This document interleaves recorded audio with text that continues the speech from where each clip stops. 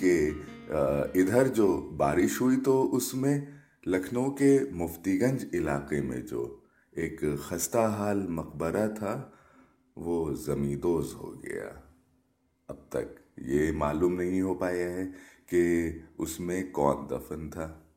مجھ کو معلوم ہوا تھا کہ یہ مقبول الدولہ قبول کا مدفن ہے، لیکن یہ مقبول الدولہ قبول کون ہیں، ان کے بارے میں وثوق سے تو میں کچھ نہیں کہہ سکتا، مگر کچھ غور طلب باتیں ضرور اس سلسلے میں عرض کرنا ہے۔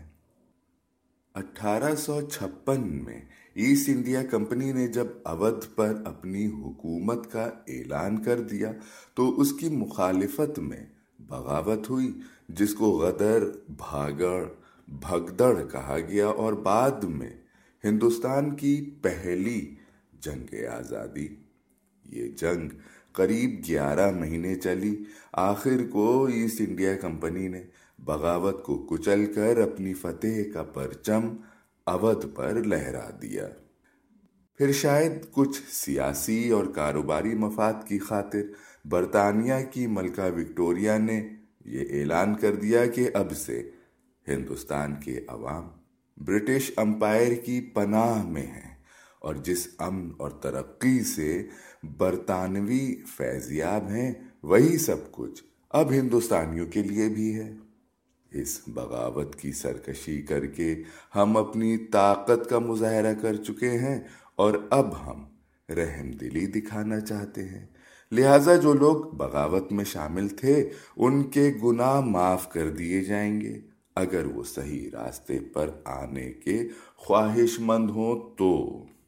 اب ملکہ نے یہ اتنی بڑی بات ایک جملے میں کہہ تو ڈالی، لیکن بات اتنی سیدھی ہوتی تو خیر تھی۔ برٹش امپائر سے باغیوں کو معافی نہ ملنے کی کچھ شرطیں بھی تھیں، جیسے انگریز کے قتل میں ملوث افراد کو معافی شاید نہ ملے، انگریز کے قاتل اور باغی کو جان بوجھ کر پناہ دینے والوں کے معاملے بھی الگ خانے میں رکھے جانا تھے۔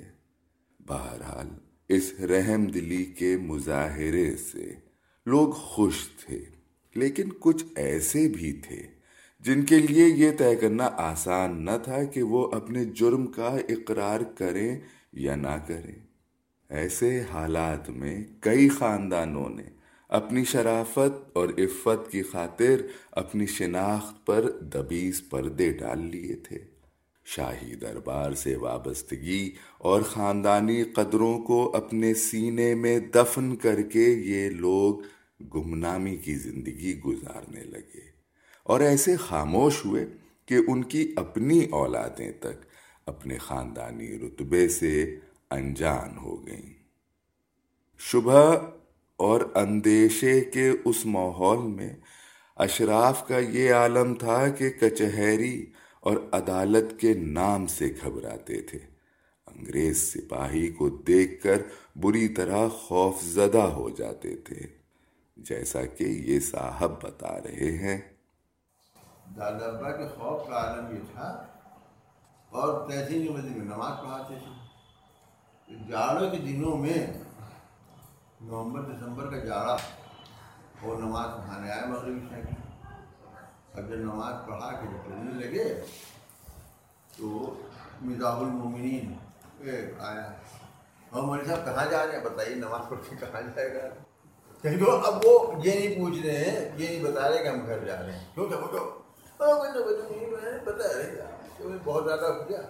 انہوں نے کہا کہ کیوں تھا؟ پہلے کچھ سمجھ تو نیچے اتریے گا، فرنگی ٹہل رہے ہیں چوک میں گھومتے ہی تھے فرنگی، رات بھر وہیں چٹائی اوڑھ کر سو گئے۔ اتنی تمہید کے بعد اب ہم لوگ مفتی گنج چلتے ہیں مقبروں کا قصہ چھیڑنے۔ تو اس کی شروعات یوں ہوئی تھی کہ گزشتہ گرمیوں میں اپنے ایک عزیز کو لے کر میں ان مقبروں کی تلاش میں مفتی گنج پہنچا۔ خاصا بھٹکنے کے بعد ہم دونوں بھری دوپہر میں اس مقام پر پہنچ گئے جہاں مقبرے تھے، یعنی جھانکڑ باغ علاقے میں۔ پہلی نظر میں تو یقین ہی نہ آیا کہ اس گنجلک آبادی میں یوں دو مقبرے ملیں گے۔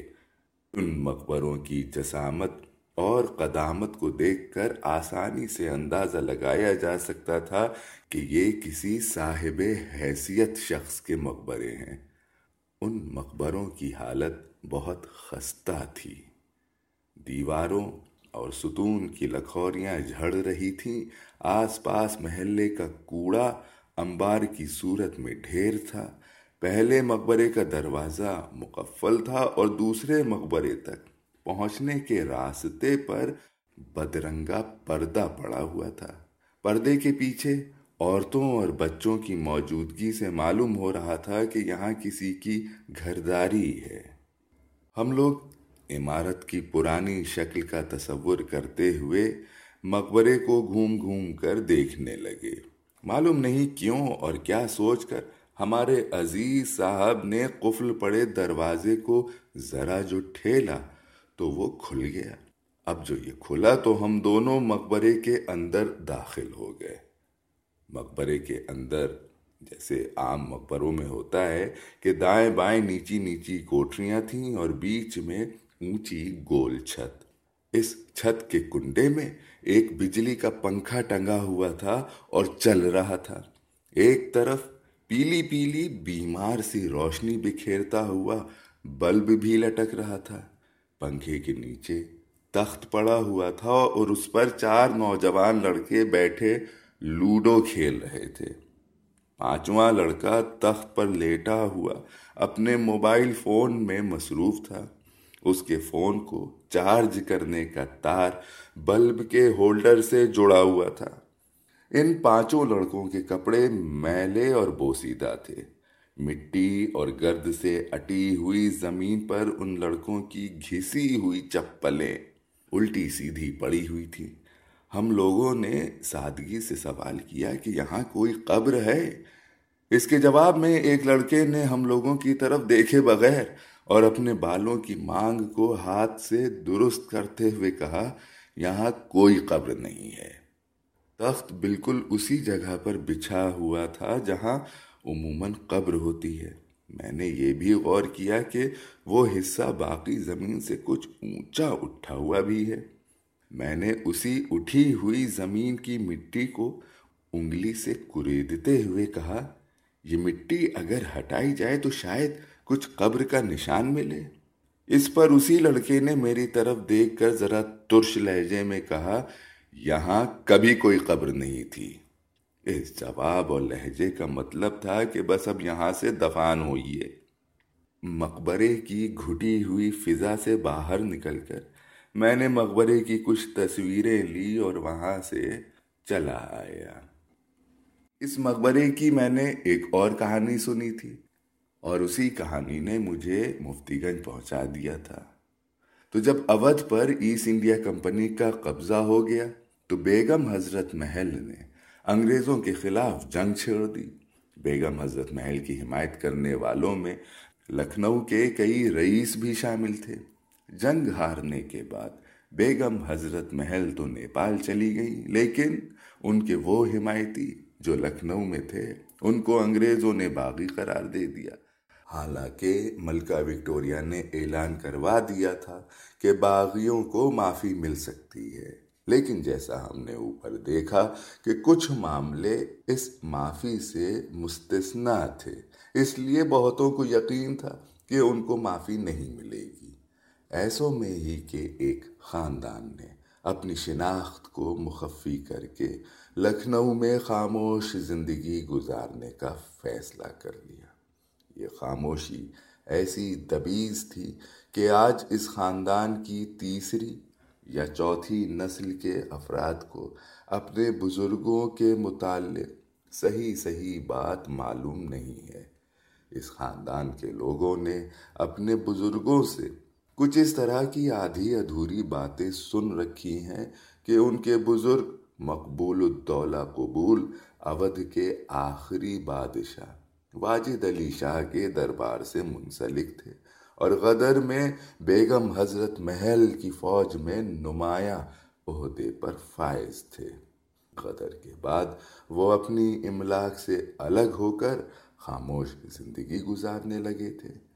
ان لوگوں نے اپنے بزرگوں سے یہ بھی سنا تھا کہ مفتی گنج میں جو مقبرہ ہے اس میں مقبول الدولہ قبول دفن ہے، بلکہ مقبرے سے متصل ہڑوار یعنی خاندانی قبرستان میں ان کے خاندان کے افراد ہی دفن تھے۔ پھر اس ہڑوار کی زمین پر لوگوں نے مکان بنوانا شروع کر دیے، لیکن کچہری اور فرنگی کے خوف کی وجہ سے وہ لوگ اپنے بزرگوں کی قبروں کا دعویٰ کرنے کبھی عدالت نہ جا سکے، اور دھیرے دھیرے یہ پورا قبرستان اور مقبرہ ان کے ہاتھ سے نکل گیا۔ اب اس ہڑوار کا کہیں نام و نشان بھی نہیں ہے۔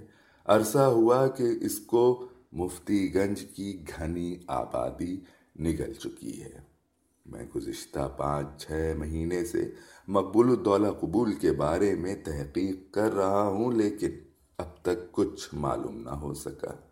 لیکن اتنا تو طے ہے کہ مقبرہ کسی صاحب حیثیت شخص کا تھا، اور بہت ممکن ہے کہ گرمی کی اس دوپہر میں محلے کے بیکار لڑکے ہندوستان کی پہلی جنگ آزادی کے ایک سپاہی مقبول الدولہ قبول کے سینے پر بیٹھے لوڈو کھیل رہے تھے۔